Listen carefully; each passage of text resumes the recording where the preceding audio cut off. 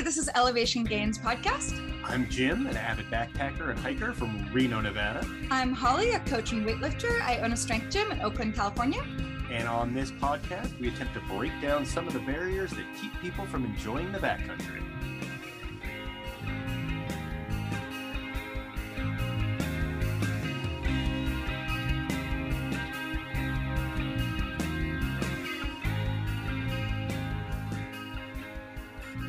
Welcome to episode 7 of Elevation Gains.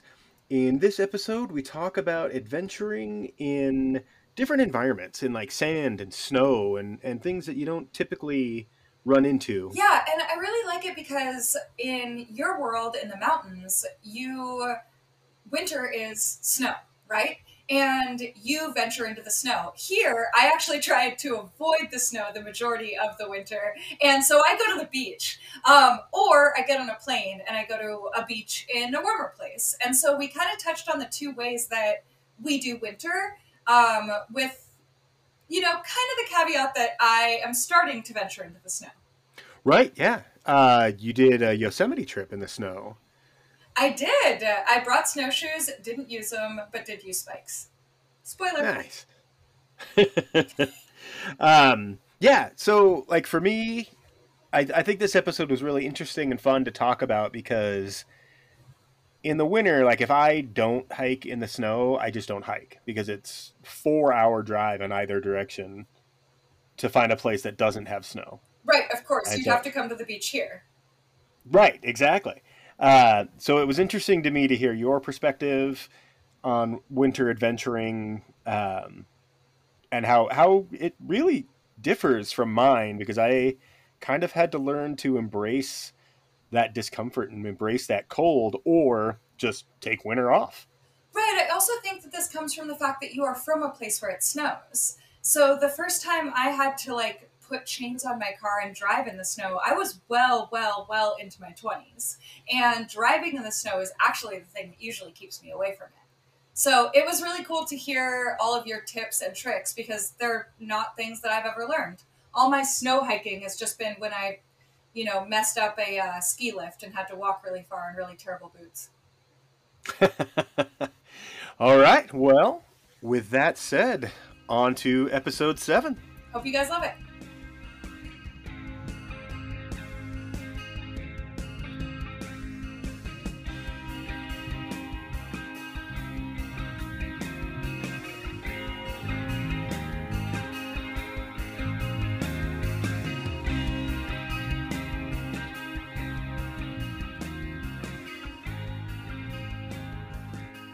Hello and welcome to episode 7 of Elevation Gains. Today we want to talk about camping in the sand or in the snow and some of the similarities and differences between those two environments. Yeah, exactly. And how to prep for them, right? Because I call this midwinter. It feels like it should be the end of winter. It is not. So we are midwinter, and we were talking about how you either charge it into the snow or you try to escape into the sand. And so those are the two environments you're probably going to be prepping for right now. But first, what have you been up to? Lately, not a lot. I went on my first snowshoeing trip of the year last weekend. It was just like an out and back day hike. We basically climbed up this massive pile of snow to have lunch and climb back out.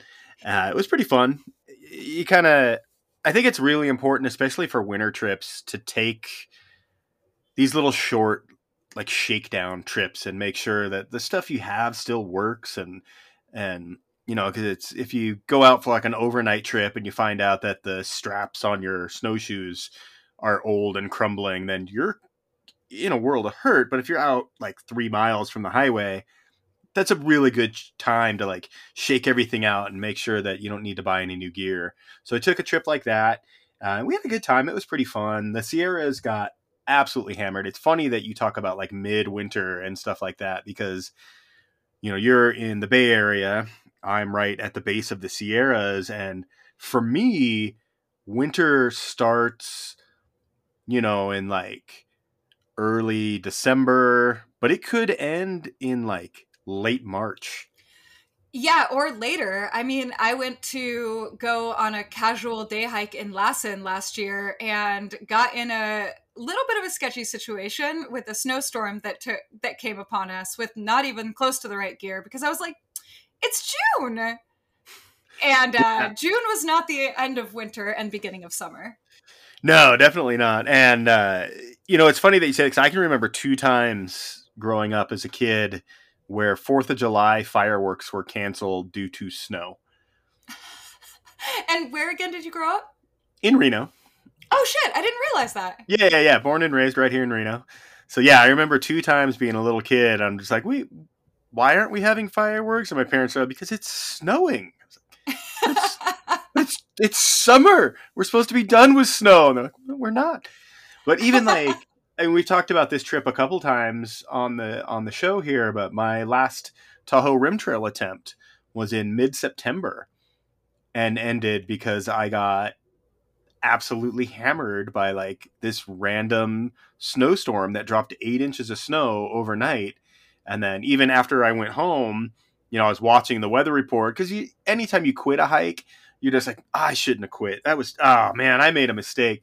And then you always try to find that reason why quitting was a good idea, because you always want to like rationalize why you had to quit the trail. And I literally watched this snowstorm follow the fucking trail.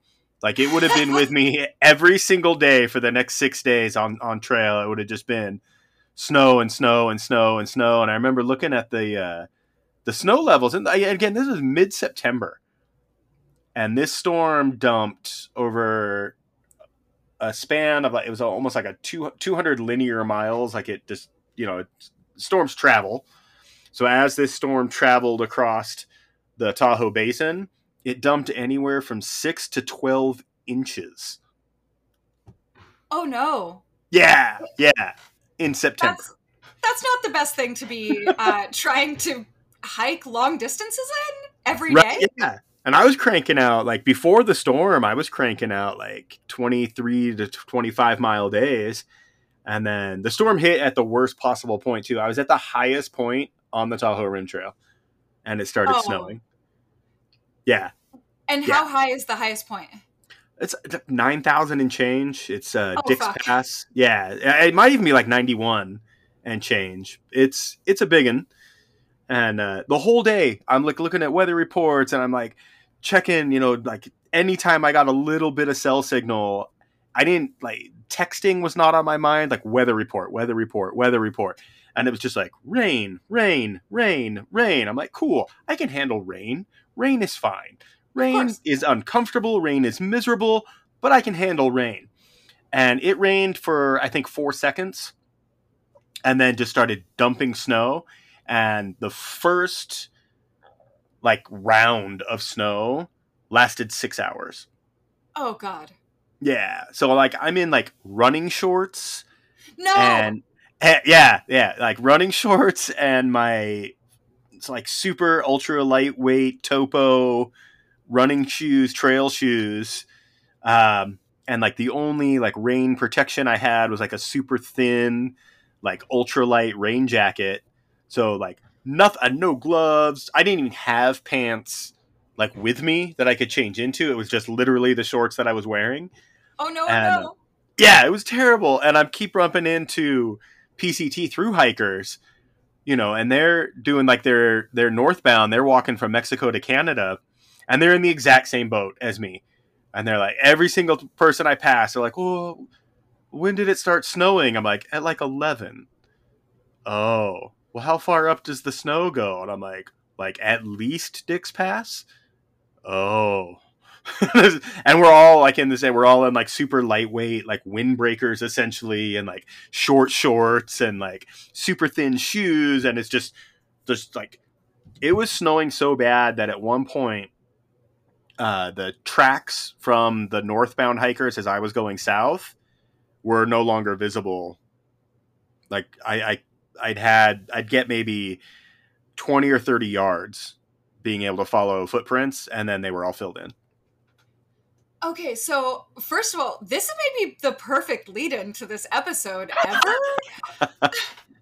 But also I think like I just want to highlight something, and that's like we both tell stories about sketcy things or whatever situations that have happened to us that were not necessarily fun um on different trips. And I feel like the lesson from all of it is that the mountains are fucking unpredictable.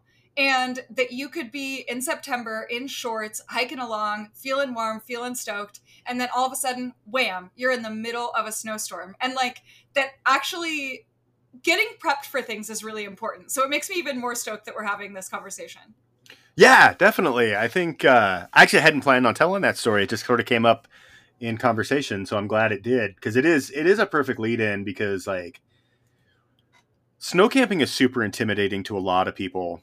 I just recently put up a poll on my YouTube channel to ask, if you have never gone snow camping, like what's the barrier keeping you from trying it?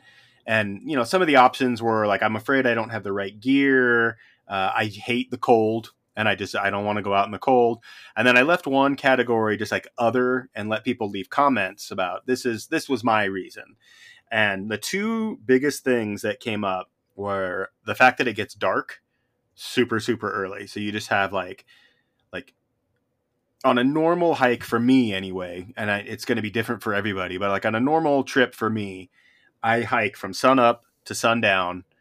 I set up my shelter, I eat my food, and I go to bed. But sun up to sundown in the summer, I mean, I can literally walk from like 6 o'clock in the morning until like 7:30, almost 8 o'clock at night. Right. In the winter, especially in the West, the sun's going down at like 5:30, 6 o'clock. And it's not coming up again until 6:37 the next morning. So you've got anywhere from like 12 to 13 hours in your shelter, whatever shelter you choose. And that's a long time. Like that's a lot of time to sit in a tent. Right. And I think it's actually currently tighter than that. I think it gets dark right now at just after 5, and sunrise is just before 7:30. So and again, this is one of those things where it might be a me specific thing, because my buddy Brian and I, who Brian is the guy I hike with the most. He and I have done the vast majority of the trips that I've been on in the last 3 or 4 years have been with Brian. And we've sort of coined this term to describe ourselves, and we call ourselves professional idiots. Because like we know what we're doing. Like we know how to survive throw an environment at us, and we know what to do, but we will find a way to make it stupid. Like we will, like most people go hiking in the snow and it's just like, okay, I'm going to stay on this nice flat ground, on this nice flat trail. Brian and I are like, why don't we just climb up to like 9,000 feet in the snow? Because that sounds fun. Like let's throw on our snowshoes and just go straight uphill. And so a lot of the things that we've had to deal with and a lot of the things that we've had to kind of like overcome were definitely direct results of like our own poor decision making. We have this in common. And that's why we have a podcast. So people can learn from our mistakes.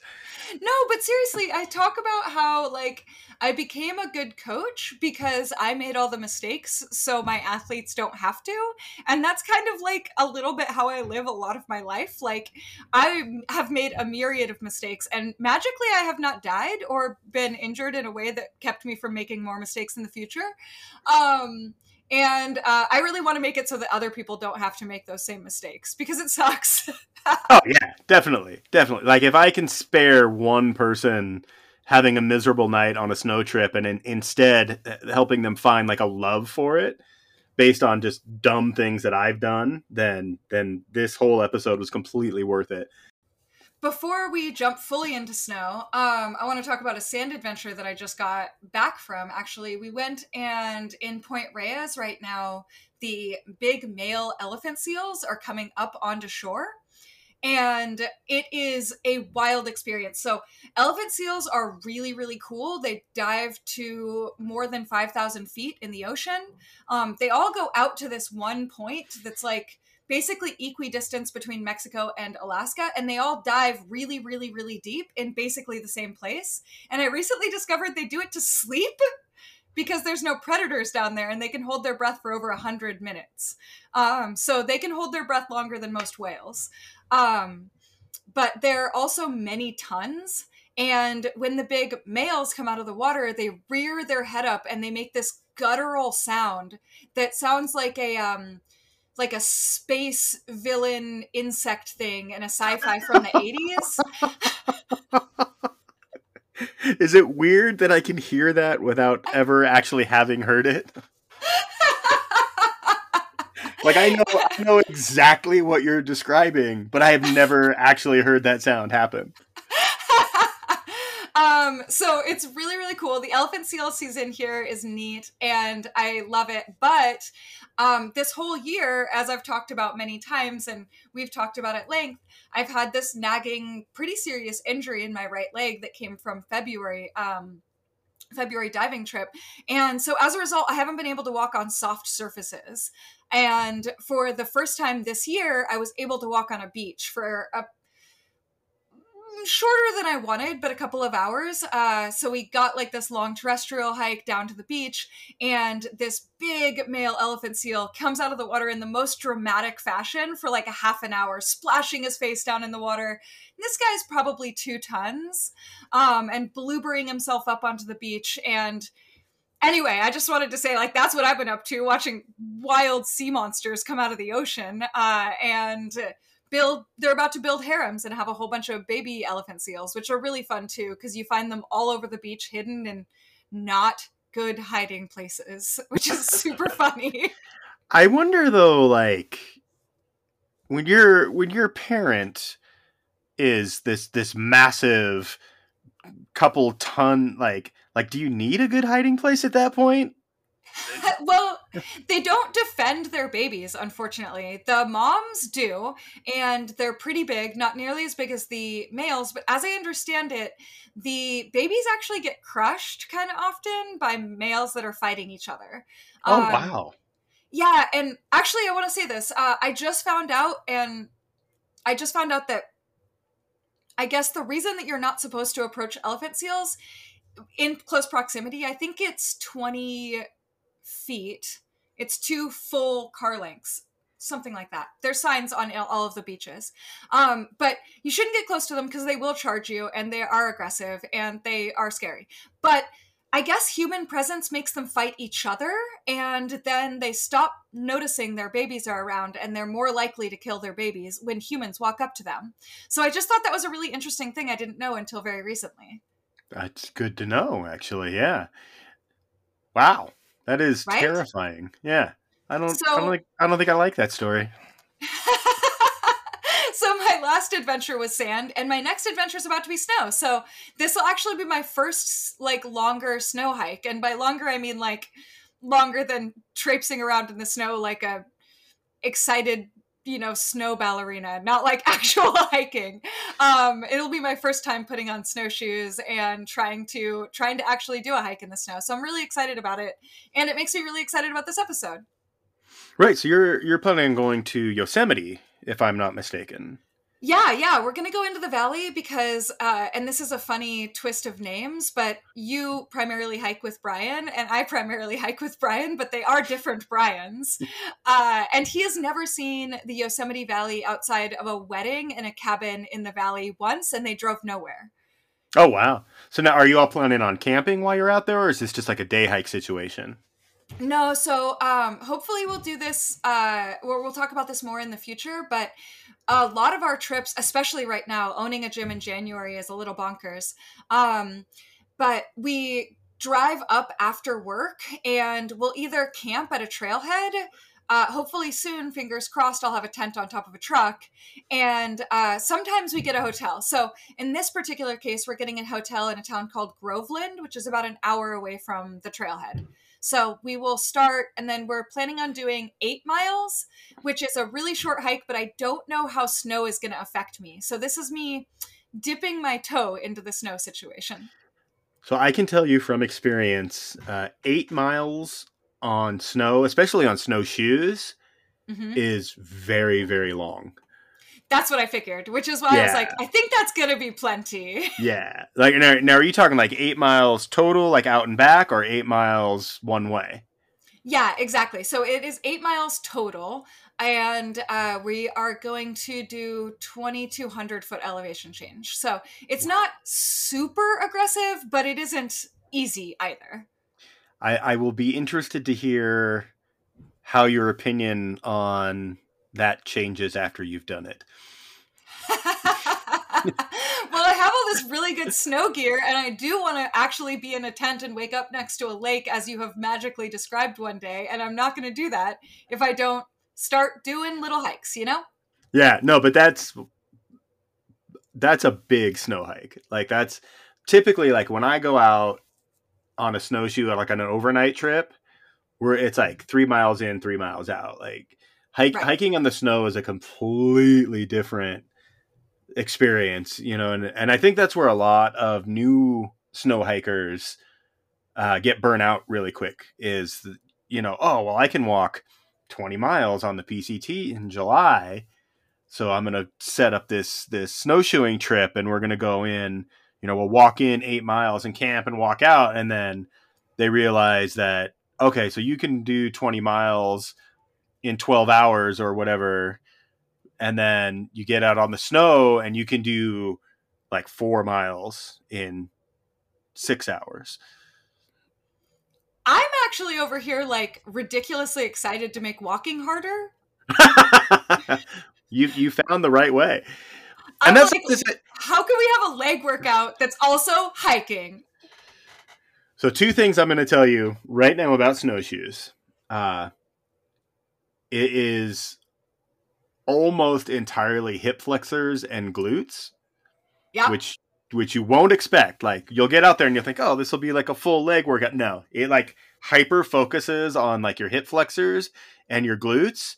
And the only goal the snow has is to make those 2 areas of your body hurt as much as possible. Oh man, I'm so stoked. So actually, I have a lot of experience walking in snow.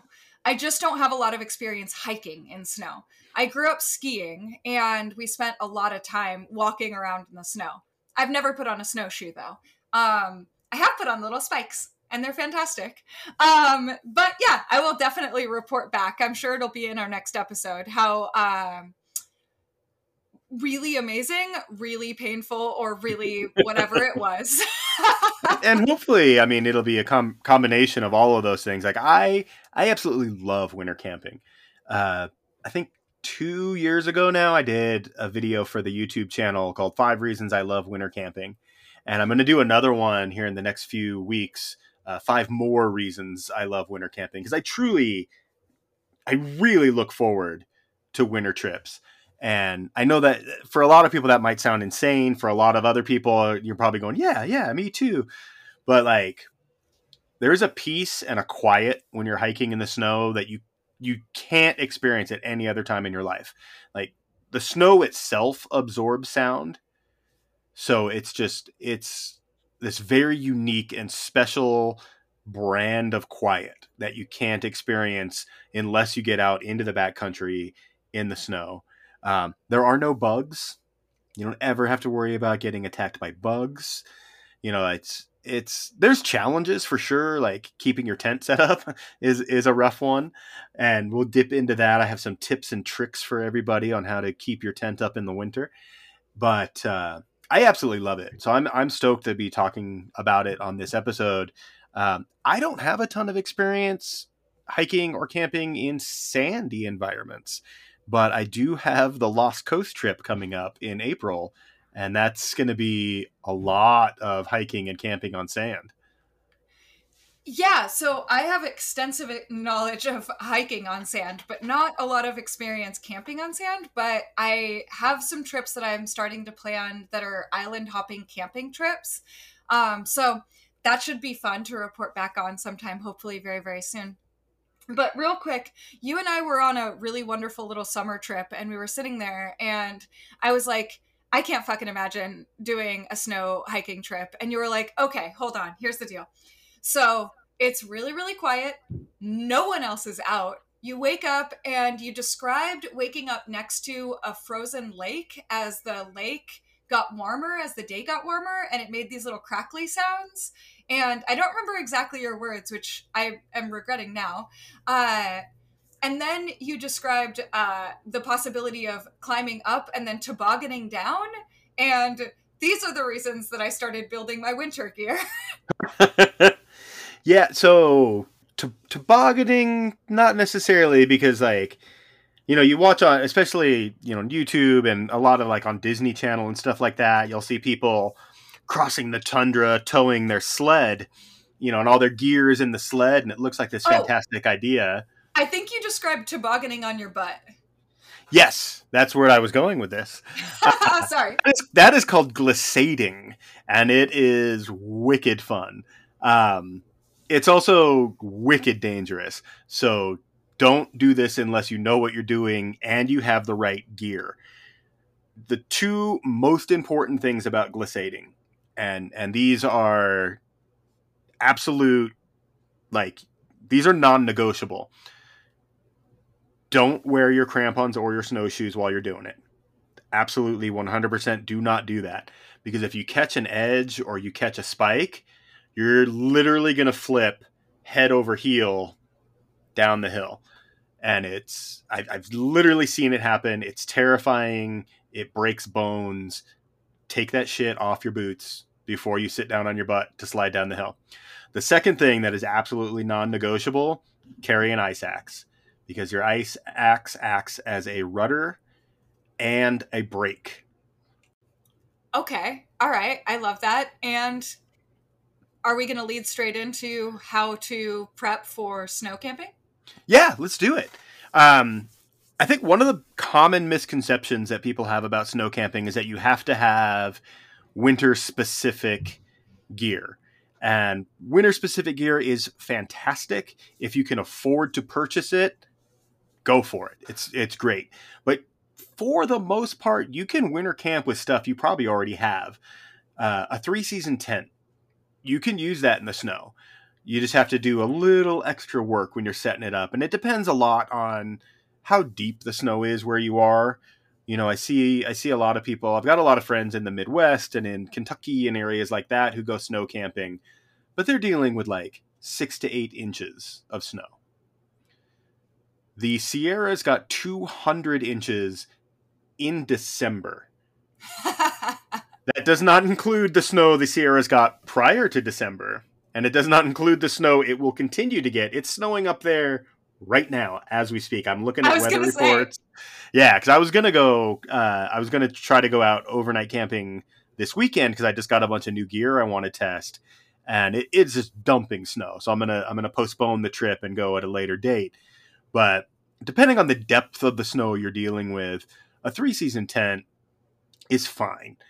You have to make sure, like, once you get the tent all set up, once you get your pad smacked down, because you kind of have to smush the snow down so that you have like a flat spot to lay the snow or to lay the tent in. And you can use like your skis or your snowshoes or whatever. You just walk back and forth until you create this nice flat surface to set your tent up. It's like a cat situation. Yeah, that's a good analogy, actually. Once the tent is set up, you can build up little snow berms next to the rainfly to prevent the wind from blowing in under. Because the number one thing that's going to happen whenever you camp in the snow is it's going to get windy at night. And it doesn't matter if you're in the west or in the east or in the middle of the country. Winter and wind go hand in hand. And so what'll happen with a 3-season tent, because you have all that mosquito netting for ventilation, is the wind will actually shoot under your rainfly, and these little tiny crystals of dry snow will blow through the mosquito netting. And so all night you're just getting pelted with little snowflakes. So you want to build up a wind berm so that when the wind hits that berm, it actually goes up over the rainfly instead of under the rainfly. And it helps keep you warmer and drier on the inside, but it's totally doable. Like, I do own a 4-season tent, which is specific for winter camping, but they're fucking expensive, and not everyone can afford one. And I think it's like a huge barrier for somebody who might be interested in camping in the snow but like all they have is like their regular camping tent, or their regular backpacking tent. And you can totally use those tents in snow. You just have to, it's just a little extra labor when you're setting the tent up. I also have like 0-degree sleeping bags and things like that, but there's tricks around that. Like if you have like a shoulder season bag, like a 20-degree bag, and then you have like a summer bag, you can do what's called stacking. So you'll take the lighter of the two bags and put it inside the heavier bag.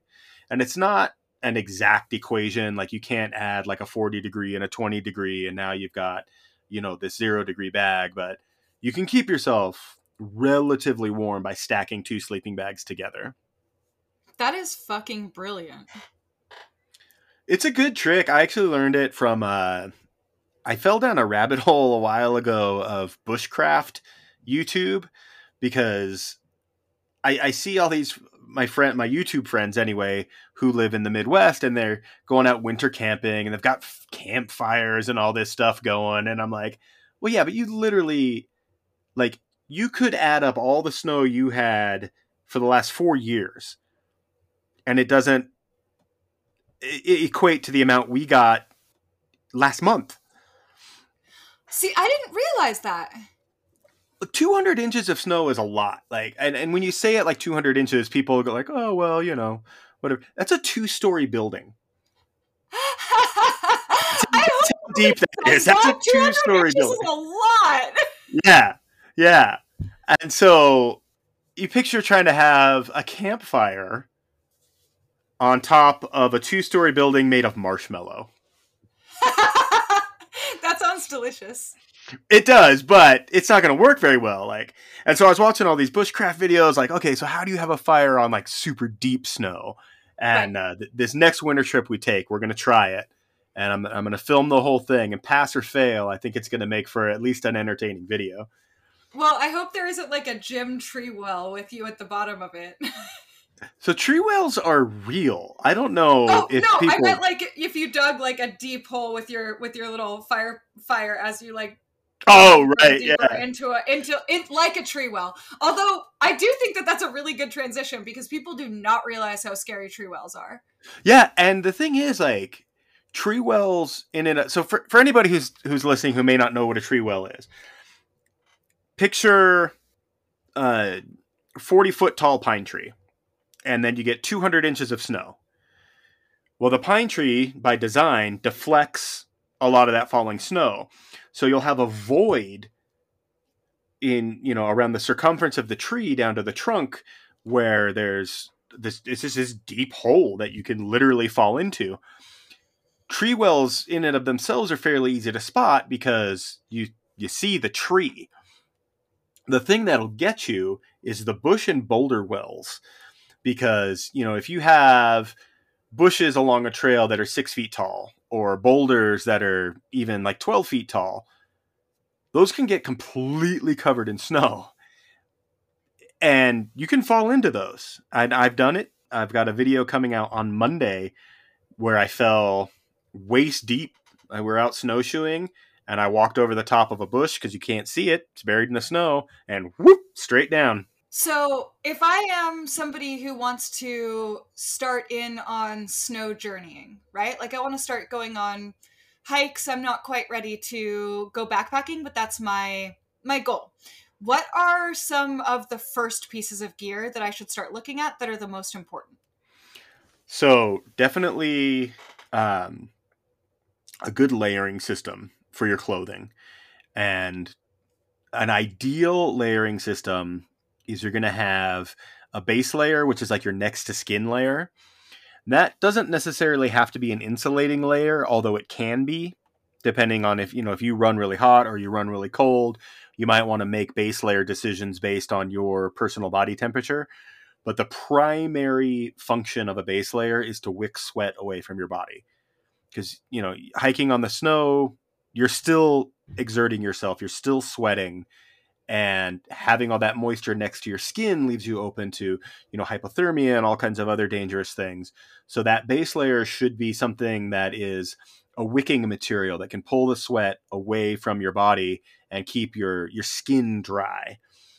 Your next layer in this is where insulation starts. You want a mid layer. And typically you want something that works as like an active mid layer. So you want to have like ventilation in the armpit areas. You want it to be something that can keep you warm, but not too warm, because you don't want it to create a situation where you're sweating too much because of the clothes you're wearing. So your mid layer should be something that you can be active in, you can move in, you can hike in, you can snowshoe in. If skiing's your thing, something you can ski in without overheating, but also without keeping you super cool. And then you always want to carry some kind of an outer layer for when you've stopped. Because inevitably on a hike, you're going to stop for lunch. You're going to stop to appreciate the view. You're going to stop just to rest, and in the winter, you're automatically going to start getting cold. So you want some kind of a good outer layer. I carry like a compressible puffy jacket is my outer layer. And then I always carry 2 pairs of gloves. I have like a light kind of liner, typically waterproof glove for the actual hiking part. And then I have my actual like heavy duty insulated gloves for when we're not moving. So I would say number one thing before you hit the trail in the snow is focus on a good layering system for your clothing. And it doesn't have to be wildly expensive. I've seen some synthetic base layers, polyester and spandex and stuff like that for like $7. So, you don't have to break the bank, but you do want to have some kind of a system to where you can add or remove clothing as needed, depending on your body temperature. So for me, I don't have experience with hiking, although I soon will in the snow. I have a lot of experience with skiing, and I will say that the wetness is something that has gotten me several times. And having, at least for me, it's really important to have pants that I can like sit down in snow and have them not get super, super wet when I am warm. So like that has been something that was really important to me, is having pants that are water resistant, not necessarily even insulating. Yeah. And so I think with the bottom half of your body, it's kind of the same situation. You want to have that wicking layer next to your skin, some kind of like thermal pant or underwear or something like that. And then you don't necessarily need a mid layer on your legs. Although if you're a person who runs very, very cold, it couldn't hurt to have some kind of like a fleece pant or something on top of the base layer. And then I always just run with just a waterproof shell. They're not insulated at all. They're just like a standard like snowboarding pant. Exactly. Okay, I love conversations of temperature between us because, for reference, I live in Oakland. What cold is to me is around 55. Let's just call it 60. Let's be real. I am currently in my heated apartment, and what you see is a black shirt, but what you don't see is the 3 other shirts underneath. And I coach in a largely outdoor gym, and I probably wear 6 layers on the average day being down there in Oakland weather. And so it's always funny. You're like, you need like 3 layers. I'm like, let's just double that. And I think, with your layering system, there's a lot of wiggle room. Like something that I've started doing just in the last 2 winters is I'll have my hiking layering system and then my at camp layering system, because the second you stop moving, whether it's snowshoeing or skiing or whatever the thing is you're doing, the second you stop, you feel that cold. And I don't care how resilient you are. I go on overnight snow camping trips 4 or 5 times a year. And so I'm sleeping outdoors in the low teens, sometimes even single digits. And that sounds wildly extreme, but if you have the right equipment, it's really not. Like it can be a little gnarly, and I've definitely had a few nights where we were expecting lows of like 8 or 9 degrees Fahrenheit, and it dipped into the negatives, and we just were not prepared for that. But it doesn't happen that often. And so I have like my hiking layering system, which is typically like what we talked about, the base layer, the mid layer, and the outer. And then I have my at camp layering system. And that is like a much heavier duty base layer.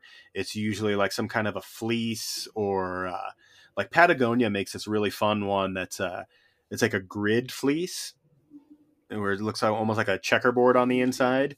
And the Okay. little spaces between the squares actually hold body heat. Because that's the Whoa. goal with this. Like, no article of clothing is going to make you warm. And I think Right. that's a really important thing for people to realize. Like, unless you've got like some battery operated thing with like heating elements in it, there's not a single thing you can put on that's going to make you warm. They're all designed to keep you warm. Well, you're keeping yourself warm, right? Like, as if your body is constantly burning calories to keep your body warm enough, and more calories the colder it gets, right? So, like, you're trying to keep what I think of, which is definitely like overly scientific coach speak, but like, you want to keep those calories in. Yeah, you want to retain as much of the natural heat that your body is generating as possible. And so the clothes you're going to wear while you're moving might be a little bit more breathable and they might really focus on wicking moisture away. But the clothes you're going to wear while you're stationary, it's all about retaining heat. So you want thicker insulation, better insulation. I actually have it. It's really fun. It's from Patagonia. I got it from one of their discount sales. So I got it super, super, super cheap because Patagonia stuff is like wildly expensive. But it's like Right. a grown up onesie. And I love this thing. And it's got that grid fleece like I'm talking about. And this thing is so freaking warm. It's got a hood. It's got the little thumb loops so you can pull it down and then put the gloves on top over it. And that's what I sleep in. So I'll put that on and then I'll climb into like my winter rated bag. It doesn't do much for wicking. So it's a terrible thing to wear while you're moving. But when you're stationary, just to have something that will trap body heat and keep it next to you, it's fantastic. I have to say that picturing you in an adult onesie in a little tent in the woods in the snow is like maybe the most endearing thing I've ever thought of in my whole life. My buddy Brian calls it the Gumby suit because it's bright green. Oh, amazing. Yeah.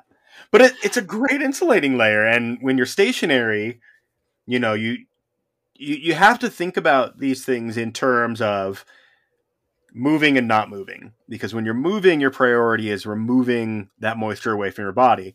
But when you're stationary, your priority is trapping as much body heat as humanly possible. And I'm glad you mentioned calories because that is a wildly important part of this. Eat more calories than you think you need in the winter. Like if you're hiking in the summer and your typical calorie intake for a 20-mile day is like 32 to 3,800 calories, add another 4 or 5 for winter camping. And you want to try to eat like as close to climbing into your shelter as possible. Just for clarity, 4 or 500, 4 or 5 calories, or 4 or 5,000. 4 or 500 calories. Yeah. So you want to push it, you know, like for me, typically, because I like to hike at a calorie deficit. I don't know why. It's just something that I've always done, and for me, for my metabolism, it gives me the most energy and the most usable energy throughout the day. I find that if I'm burning, and I can't think of any exact numbers right now, but let's for the sake of conversation, if I'm burning 5,000 calories a day and I'm eating 5,200 calories, I'm usually pretty like sluggish and weird by the end of the day. But if I'm burning 4,800 calories and I'm eating 4,500 calories, then I'm usually feeling pretty good by the end of the day. So for my metabolism, working at a calorie deficit works better. So using those numbers, let's say my average intake on a summer hike is 4,200 calories. On a winter hike with less mileage, because there's no way I'm walking 20 miles in the snow, I'll still try to hit, somewhere between 43 to 5,000 calories a day, just because I want to have all that burn to generate body heat. And I'll usually Definitely. I'll try to eat 380 to 400 calories right before I climb into my sleeping bag. Yeah, that's really smart because your body's going to be trying to keep itself warm throughout the night. It's not just going to be staying there like you are when you're in your house. Right, exactly. And the same, the similar idea to there's no article of clothing that's going to make you warm. There's no sleeping bag that's going to make you warm. Sleeping bags are designed to trap your body heat. And so having like an appropriate sleep system when you're out in the winter, you want to have like a sleeping pad that's got a decent insulation value and a sleeping bag that has a decent insulation value, even if you have to stack them. Like right now, my sleeping pad has a pretty low insulation value. They rate these by R value. And I'm not 100% sure what it means. I just know the higher number means more insulation. So my current sleeping pad is like a 3.6 R value, which is great for like fall hiking. So in the winter, I carry another. Have you seen those? They're like the Thermarest, like silver fold up sleeping pads. They're So like those, egg crate ones, right? yeah, exactly. So if you get the kind with the silver on them, those typically have an R value of around 3 or 3.2. So I'll lay that down first, and then my inflatable pad, and then my sleeping bag. So I'm even within the sleeping pad, I'm doing that idea of stacking, like I talked about, of using 2 sleeping bags. It's just I have a 0-degree bag. I just don't have like a really winter appropriate sleeping pad. Okay, so I'm going to tangent here, and I hope that my I like to go down sometimes instead of up doesn't bore folks here, and we've got some divers too. But the similarities between planning for snow and planning for water are it's just so similar. Like I stack my wetsuits. You have to eat a ton of calories to keep your body warm because it's constantly having to generate heat in this cold environment that's constantly pulling it out. You don't really have to worry about sweat, which is a nice thing. But I just think it's really interesting to think about like, okay, like millimeters in wetsuits, R value in mountain gear. Like it's totally parallel. And I think that's really cool. So anything you want to touch on closing the snow conversation? The one main point that I would like to get out, like if you have any interest in snow hiking or snow backpacking or snow camping and you just haven't done it yet, doing like what Holly's doing next week is perfect. Find a trail, go out for a day, go back home or go to a hotel room where you can warm yourself up. But just get out, like, go out for 2 hours or 3 hours, go out for 4 miles or 8 miles in your case, and just test it out. You can rent a lot of gear. You can rent snowshoes. You can rent trekking poles, stuff like that. So you don't have to really dive in and fully invest in this and then find out you hate it. Yeah, you can just go to like an outdoor retailer, your neighborhood outdoor retailer, and it's pretty likely that they're going to rent some of this gear. I know here, at least, driving up Mount Rose Highway, there's just like shops on the highway. You can just pull off and rent cross-country skis and full packages if you need to. So it's a good way to get started. And day hikes are really, really useful because if you absolutely positively hate your day hike in the snow, don't try camping. Yeah, I think that's really important to note. Like, don't go on your goal trip the first time that you go out into a new environment, right? Like, don't buy all the gear. Don't go on the long thing where you're going to be out for whatever nights, whatever. Try it small and then work your way up. I have made the mistake of diving in too quickly into things that ended up not being the thing that I loved. And I also recently found out that REI, $20 gets you like a lifetime membership, which is wild. That I'm not trying to sell anything at all. The reason I'm saying that is because the prices on rentals almost are cut in half when you pay that $20. So I recently learned you can basically rent everything that I'm looking for from the REI, which is the easiest place here. And it's really, really inexpensive. I'm going to spend $30 all in. And that is much less than I would for snowshoes. Now, my guess, since I have not met a natural environment that I don't absolutely love and need to desperately run into with everything that I have, I'm sure snowshoes will be the next thing on my list of things to research. But for now, I'm going to spend that $30. I'm going to get some, kind of bottom of the barrel used snowshoes so that I can play around and see if I like it. And I will not have spent $200, $250, $300. Yeah, definitely. And I think that's the way to do these kind of things. And that's the way to kind of approach, if you've never done anything outdoors, I think that's the best way to approach the outdoors, just in general terms. Totally. Borrowing things works too. If you have friends who are more aggressive in the, wilderness adventure zone, especially if they're similarly sized to you, you can always be like, hey, can I borrow this? Can I borrow that? And hopefully they're nice and they want to support you. And the gear isn't too expensive, whatever. But, it's nice to be able to dip your toe in first. Okay, I'm going to dive into sand, but I'm going to do it really, really quickly, which is actually exactly as I was hoping this conversation would go, because the majority of winter is about cold, right? But I happen to be on this whole slightly obsessed with warmer water and sunny places thing right now because of free diving and my new obsession with it. And I found that there was this really uncomfortable divide you have to cross between what I was, which is, oh, look, the ocean. Maybe sometimes I'll stick my face in it and there are fishes and that's cool. And I'm going to wear this scanty bikini because I'm a fitness person and I do weird shit like that. And I'm going to walk around and act like this is an adventure thing. And then when I got more serious, I realized very quickly that that's not the appropriate way to approach what you need on those adventures when you're actually doing it. And the first thing, which you referenced is, or which you talked about briefly, is sand fleas. And sand fleas have taken me by storm in a very, very uncomfortable way. And our last trip up the north coast of Kona, I got just destroyed to the point where I was actually considering hospital. Which is saying a whole lot for me. I've gotten in car accidents and fought to not go to the hospital. And they get much, much worse if you're bleeding. So they swarm you. You often don't realize that they are swarming you.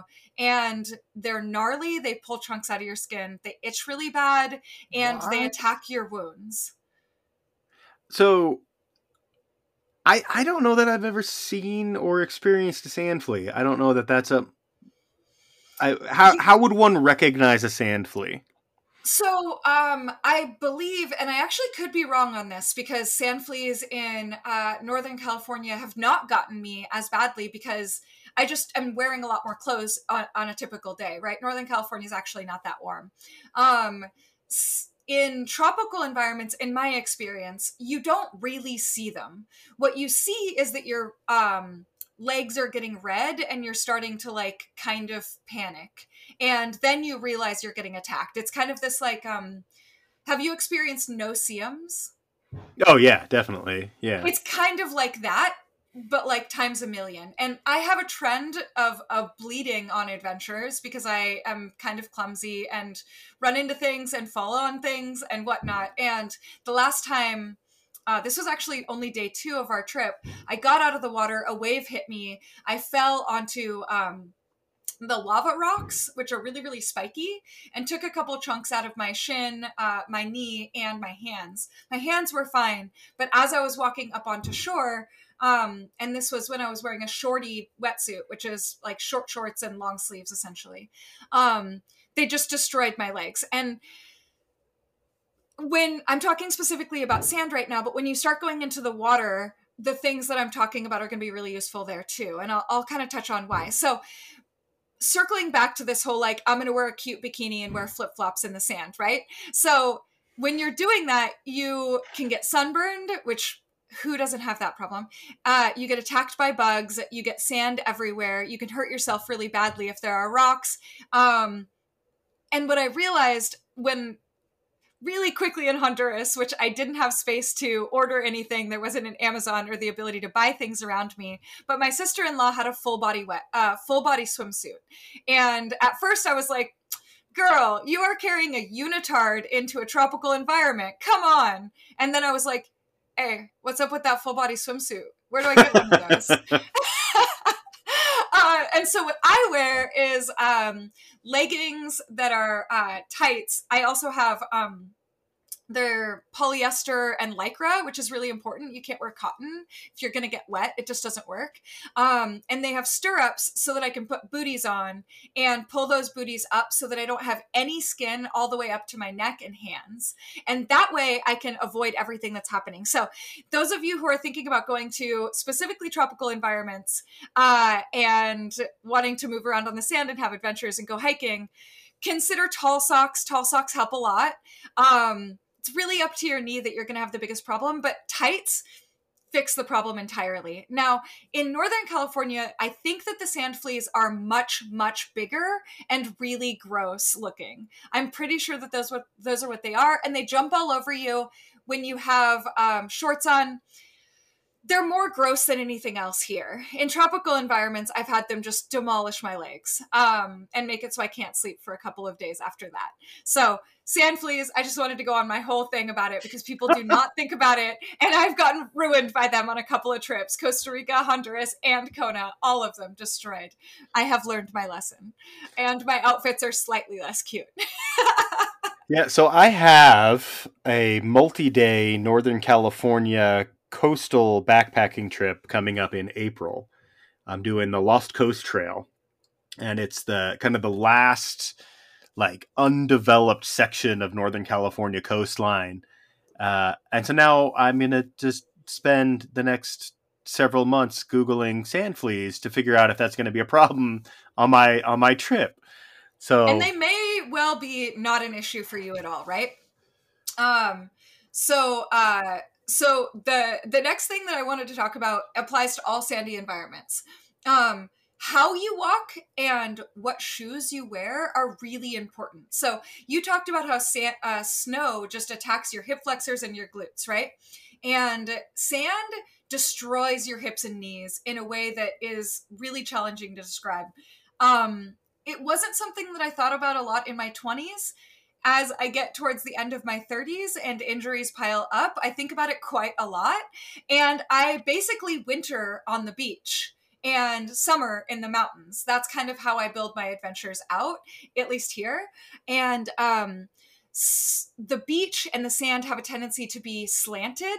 And so what happens is you walk a long distance with one of your feet hitting sometimes several inches above the other in an unstable surface that's constantly caving, right? So your stabilizing tendons and muscles are all working really, really, really hard, and they will pull out any weaknesses that are in there. And so what I try to do is I try to find the sand that's been compressed by waves that have come up. So if you catch a receding tide, that works really, really well. Sometimes it doesn't work and you find a beach that's all squishy. Natural environments are just what they are, right? But trying to pick and choose where you're walking on the beach, trying to find flat places of compressed sand is really, really something that's going to pay off once you reach the double digits of miles that you are walking on the sand. And I mean, depending on how much problems you have with your hips and knees, maybe only a couple of miles, which leads me to shoes. So really good hiking boots are amazing. But you have a question. I do. From a fitness professional standpoint, Ooh. are there exercises that one should do leading up to hiking in a sandy, soft environment? Or is there anything you would recommend, like any specific movements or anything that would be valuable? Yeah, absolutely. And thank you for asking that. So, IT band rehab movements and rolling and things like that are going to really pay off. Strengthening your knees and the stabilizing part of your hips is going to really, pay off as well. So it's going to be really challenging for me to describe this. So I'm going to go ahead and just commit to linking a couple of YouTube videos. They're like 30-second YouTube videos, examples of exercise, rehab, and prehab stuff that I have done to make my knees good enough to start walking on sand again, because they're a little bit weird and specific. And if I start describing them, we're going to be on here for like 2 hours. Fair. I like the idea of posting some YouTube videos. So if you're a person like me who is planning on hiking on the snow sometime, check out the show notes and check out those exercises that we will post down below. So on to Yeah. shoes. On to shoes. Okay, so I used to hike in tall boots. And this is like a huge mistake. And the reason that I did it, which sounds like an obviously stupid mistake, and it was, and I knew it at the time. But they're like kind of like Ugg boots, but not made out of animals. And the reason that I do that is to keep the sand out of my shoes. So keeping the sand out of your shoes is of vital importance. The sand will absolutely destroy your feet, and it will take off all of your skin. So keeping the sand out of your boots is really, really important. Gaiters, useful in both environments. Although I believe you've got some really cool shoes that have the gaiters built into them, and I have been meaning to buy those for myself as well. They don't necessarily have the gaiters built in, but they have like a specific gaiter made by the same company. And so they've got little tie-off points on the shoes, but it's like a separate product. Oh, okay. All right, cool. I just know you have cool little summer gaiters that protect your ankles from kicking dirt and rocks and stuff in there. Yeah, definitely. And I think the ones you're thinking of was when I was still wearing the Ultra Lone Pines as my hiking shoe, which I have stopped wearing because the Zero Drop was giving me all kinds of problems. But that's an entirely different conversation. So now I wear Topo Athletic because they have like a 3mm drop heel to toe, and it causes less stress in the areas that I was having stress. But they also make a specific gaiter. So whatever shoe you've chosen as your hiking shoe, check on their website. It's possible that they also make a gaiter. And then winter gaiters are a different thing. They're usually like knee high. They're usually made of Gore-Tex. But yeah, like you say, there are gaiters for both environments. Right, exactly. So what I didn't realize when I was walking on sand with a softer shoe is that it requires so much more stabilization. That wasn't a problem in any way until I got injured. So now I choose my big hiking boots, which are also really high, which is great because I don't get very much sand in them. And they're classic hiking boot, right? So like the whole bottom is incredibly hard and stable. And so when you set your foot down, it creates its own base and reduces the stress all the way up your chain in that unstable surface. And it was a huge game changer for me. Yes, I have so much trouble with ankle high boots. It's one of the Me too. only things. It's one of the only things I don't like about hiking in the winter is you pretty much have to wear like an ankle high or higher insulated boot. And it's so funny to think, walking on snow is relatively soft.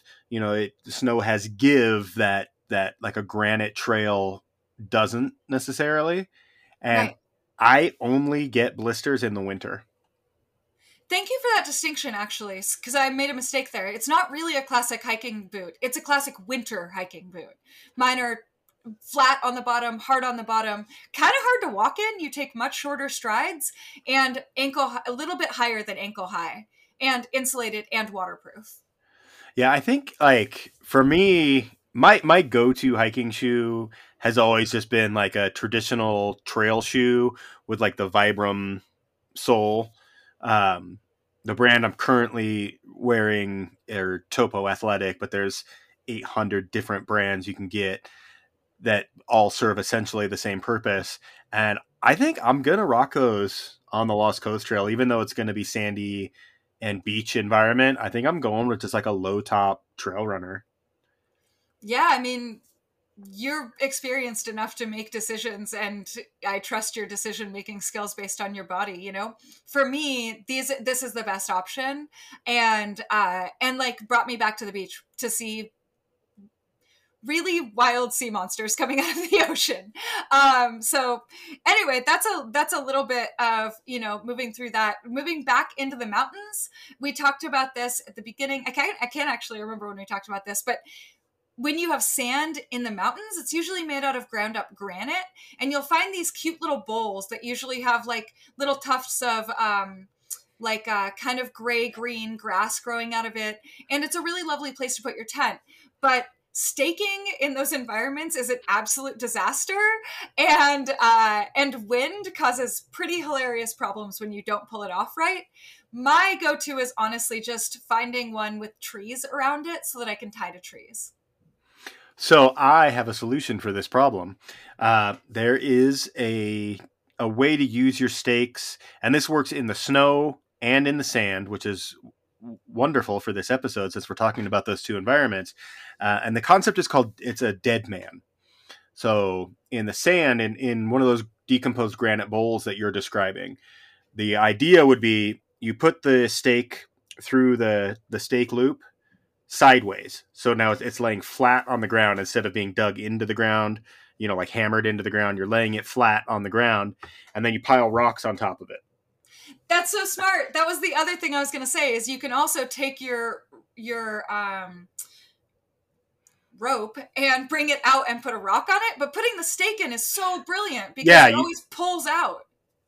Exactly. So the idea with a dead man in a sandy situation is that you want to pile enough weight on top of that stake so that it can't move. And the stake gives a little bit of just like grip or traction and whatever you want to describe it as, between the friction between the rock and the stake itself keeps it from yanking out of the ground. In the snow, you can do a really similar concept. And I actually just learned a new way to do this that I'm super, super excited about, because one of the hardest parts about doing the dead man idea in the snow is in the morning when the ground is frozen or the snow has refrozen, you got to dig your stake out. Oh shit. And it's just, it's a nightmare. So I learned this great new trick. You take a little bit of paracord with loops on both ends. So when you get to, you've now flattened your area in the snow to put your tent down. You've stomped it down really good, made yourself a nice, flat, even surface. You dig holes at wherever your stake points are. For this example, let's say we have 4 stakeout points, one on each corner. So you dig 4 holes, roughly where you would stake your tent. You then find a good size branch, preferably a dead one. Don't go cutting new branches off trees. But find some dead wood or dead branches. You put that in this hole that you've dug, this trench, and you wrap the cord around it so that both ends are coming out towards your tent. So you've got 2 loops towards your tent, and then the cord is looped around the branch, which is now in the snow. And then you bury it and you stomp it down really good with your snowshoe or your ski or whatever it is that you're running with. And then you get these little tiny carabiners. They sell them at REI or any outdoor retailer has these little tiny S-shaped carabiners. They're about the size of a quarter. You hook that through both loops, and then you hook that to the stake loop on your tent. And That's brilliant. Yeah. And then in the morning, when the ground is frozen, you just unhook the carabiner and pull the cord out, and you leave the branch buried. Right. Okay. All right. I love that. Yeah, Sorry. Oh yeah, it's just a really fantastic way to set your tent up. It takes minimal effort, and you don't have to worry about digging everything out in the morning. Other things I have done in the winter to set up my tent that have worked really, really, really well. Bury your snowshoe about halfway into the ground, and just lash the corner of your tent to that snowshoe. You can use your ice axe, you can use your trekking poles, anything like that. You need something to hold that tent together when the wind inevitably pops up. But I'm really excited about this new dead man idea with the sticks and the cordage. I haven't done it yet, but I'm looking forward to it. I just learned about it. I love that. I want to see pictures also. And like the snowshoe thing is so smart because you walk in with them. Right. Yeah. And it's just something you already have. And the same with, like, if you're carrying an ice axe or something like that, you can ram the axe down into the ground and lash your tent corner around that as a stability point. There's a lot of nifty little tricks you can do to keep your shelter standing and a lot of them work in the sandy environments too, with some simple modifications like dead manning in the sand, especially like in desert environments. You definitely want to find rocks and stuff like that. But like in a coastal environment, like the environments that you're used to hiking in, big bits of driftwood and paracord, and just tie your tent down to driftwood. Yeah, or on that particular hike, there happens to be a full-size whale like head in bones, and Oh that would be a wow! cool thing to tie to. It's really cool. I'll send you a picture. Okay, I would like to see that. I've got like 2 more tips about that, and then I'm just gonna review them really quick. Because like I love this. I escaped to the cold beach in the winter mainly because I haven't been really experienced in the snow. But a lot of us escape to the hot beach in the winter too, right? When getting away from the blues, which we'll get to in a second. But my 2 last ones are if you have pain, it's not gonna get better. Don't keep going. Stop and do something about it. So if it's sand in your shoes, if it's your hips hurting really bad, if it's your knees hurting really bad, it's not going to get better. Stop and have prepared for how you're going to deal with that situation. Because I think that people don't think about how hard sand is on your body to walk through, or run through or hike through, whatever you're using. And so this one kind of circles back, and then I'm just going to review them all. And that's sun, and sun is really, really big on beaches. There aren't trees. There isn't shade. There is no shelter. So if it's wind, if it's cold, if it's weather, if it's sun, it's going to be all over you all the time, and you won't be able to escape it. And so planning for that, I think, is really important. So in the hot environments, full body covering your skin is really, really, really clutch. For me, I dive always in a wetsuit that covers my upper body. And as I mentioned earlier, those stirrup leggings and booties. If you're hiking in a like actually just hiking, not diving, you can wear looser clothes, but keeping it covered is really important because the sun is quite damaging, and it also is exhausting. Yeah, definitely. And that's important in the snow too. I think something people don't think about, like whenever I'm out on the snow, I use like a 50 SPF sunblock on my face, because not only are you getting the sun beating down on you, it's reflecting back off the snow. And so you're getting blasted from 2 directions, and you can get really nasty sunburns. You can get what's called snow blind. So you need appropriate eyewear and stuff like that when you're in the snow. But yeah, definitely sun, no matter where you're hiking or adventuring, whatever your choice of adventure is, prepare to protect yourself from the sun. Absolutely. Some of the worst sunburns I've gotten were skiing. Yeah, I don't think people think about that very much, because like snow is an amazing reflective surface. Right. And if you've got the blazing sun, if you got a nice, clear, gorgeous day, and you've got the sun beating down on you from behind, it's also blasting back up into your face from this Right. perfect mirror. Right. And specifically on areas of your body that are not adapted to having a lot of sun on them. Like the bottom, your neck, your bottom of your chin, the bottom of my nose got sunburned really bad once, which is hilarious. I was like 10, and it like just hurt so bad. But like you don't think about that. You think of snow, you think of cold, you don't think of sun and sunburn. But sunburn is really bad in the snow. Definitely. And another thing, and I had meant to talk about this earlier, but I forgot, and you just reminded me. Another thing people don't think about in the winter is dehydration. Right. Drinking water while you're snow hiking is just as important as drinking water when you're hiking in the blazing hot sun of July. Like, you're still expending energy and you're still sweating. You may not feel the sweat coming out and you may not see the sweat coming out, but you're sweating just as much. So you're still losing all those fluids and losing all those electrolytes. So staying hydrated in the winter is equally important as it is in the summer months. Definitely. And like I think you're touching on a point, and if I can be self-indulgent and tangent just a tiny bit, I feel like one of the things that I've done for myself recently only is think about how to make my recovery constant through adventures. So that to limit the impact of things on me, right? So cover your skin so you aren't getting sun on you all of the time and it's exhausting.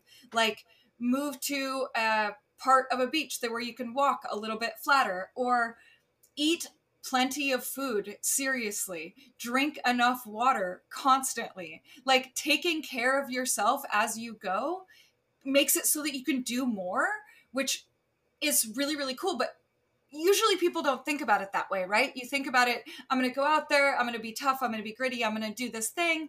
But you can do more of that thing if you take care of yourself properly while you're doing it.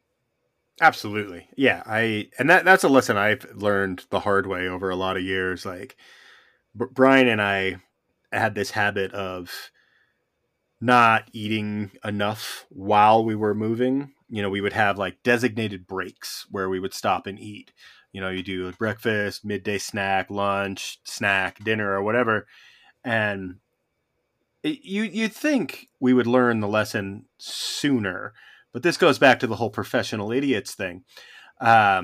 Every single time we would eat, and like, oh man, I feel a million times better. And then we would walk until we felt like shit again. And we would eat and go, oh man, I feel so much better right now. And then you would walk until you feel like shit. And you would think like any normal person would just go, oh yeah. I'm putting this together now. When I eat, I don't feel like shit. And it took us way longer to learn that than it should have. Oh my gosh, it's such a big thing, especially when you are incredibly stoked about what you're doing. You don't want to like stop and do something else. And for me, my canary in a coal mine is if I'm not having fun. So if I notice I'm not having fun, I always ask myself if I need to eat. And that's the almost always the answer. If I'm like, man, this sucks, it almost always is like, time to eat a Builder bar. No, we're good. Everything's great again. I'm having so much fun. Every time. And I'm so much worse about it when I'm solo hiking.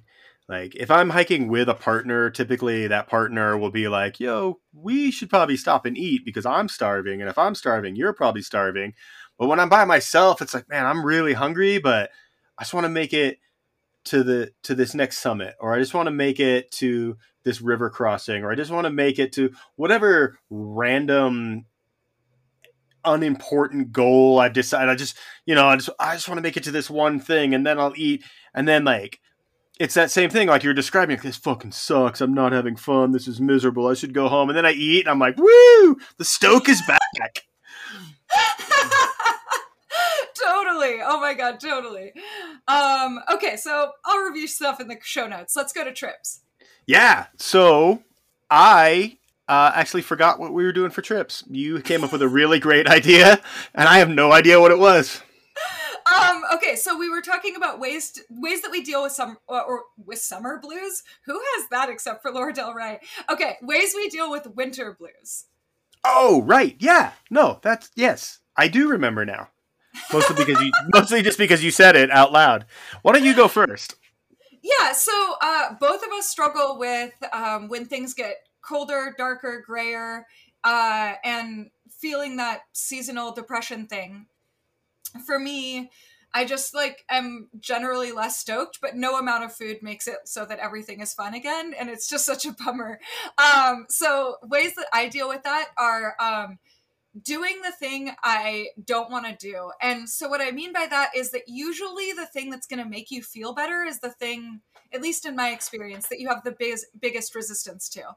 The other day for me, it was a short hike. I was like, I just stay in my house and I live above my gym and my office is downstairs, and I can easily not leave the house if I don't want to. And when it's very cold and gray and wet and not fun outside, I can just go, yeah, whatever, I'll go tomorrow or whenever it's a little bit more convenient. And my partner actually called me out and was like, you're going to feel better if you go on that short little hike. And I walked 3.5 miles in some BS muddy, Oakland Hills little thing. And, I felt so much better, and I generally feel better. I was not feeling great for a couple of weeks, and I still feel stoked. And I only went outside for like an hour. It was so easy, but I had so much resistance to it. So that goes for whatever that means for you. Maybe it's reading, maybe it's whatever it is. If you feel resistant to it, probably just do it, but put on another jacket. So my first one, it circles back. I mentioned that YouTube poll that I did about, what's keeping you from winter hiking, and the fact that it just gets dark so early. I have definitely been like planning trips and just decided, maybe I don't want to go. It's going to be dark at like 5 o'clock. And then I've got to figure out like 13 hours in the tent and freezing cold and blah, blah, blah, blah, blah. So the number one thing I started doing was bringing stuff to read in the tent. And that has helped a lot because I love reading. I like reading at home. I like, obviously I'm going to like reading on the trail. So I've started bringing reading material with me to kind of get over that and to stop that from being an excuse to not go on the trip. Because I think seasonal depression, one of the main ways it manifests is you allow yourself to talk yourself out of doing things that you're going to enjoy. Exactly. So for me, one way to combat that is reading. And then something I've started doing just in the last couple of winter trips is I'll download movies onto my phone. And then I'll just sit there. Yeah, I'll just sit there snuggled up in my 0-degree bag and watch a movie. Oh my gosh, I love that so much. All right, so I love that both of our first ones were basically just like, do the thing that you like doing. Yeah, definitely. My next one is keep a regular training schedule, which actually gets pretty challenging for me in the winter. As mentioned, and will probably continue to be mentioned many times, I run very, very cold, and my gym is basically outside. And so it's the one time of the year that I don't want to work out. And if I skip workouts or I don't want to do the things that I have on my program, I'll get bratty about it, and my partner happens to be my coach, and so I can kind of like push the things around and not do, again, the thing that makes me happy. But it's also the thing that warms my body up, that reminds me why I spend 8 to 10 hours standing there watching other people work out being cold, and that endorphin rush, like it really is something that's really, really good for me in the wintertime. And the other day when it was in the low 40s, upper 30s, which is very cold here, like half my garden is gone, I just brought some dumbbells into my apartment and did a really basic workout. And it was silly. It was small. It wasn't some kind of, I'm going to brag on Instagram about how strong I am with this barbell workout, but I felt better and just moving. So I guess that is training for me, but generally just finding a way to move and get some endorphins, even for like 20-30 minutes. Nice. I think for me, another thing that helps a lot is actually start planning. Like you have like this loose idea of like, oh, I want to hike this trail and camp near this lake. But that, it's not really a fully formulated plan. And so a lot of times if my brain is telling me, yeah, do you really want to do that? Is that really a thing you want to do? Like I'll go out into my gear closet in the garage and just like, okay, so I need this pack and I need this sleeping bag and I need these clothing layers and this is the food I want to eat. And I'll actually start like planning the more like minute details of a trip. And that always like brings the stoke back, where it's like, it takes it like from the idea stage to like, I'm actually doing something to facilitate like making this happen. And I feel like that helps a lot, where it's just like, even if it's just like something as simple as just like sitting on my couch and writing out a list, like, okay, so I need these items, I need this much food, I need to plan for this, possibility. So I need these pieces of gear in case this thing happens. And like, just like getting my brain engaged in the idea of leaving the house and doing the thing. Okay. I love that. Also, my last one is planning, but in a totally different way.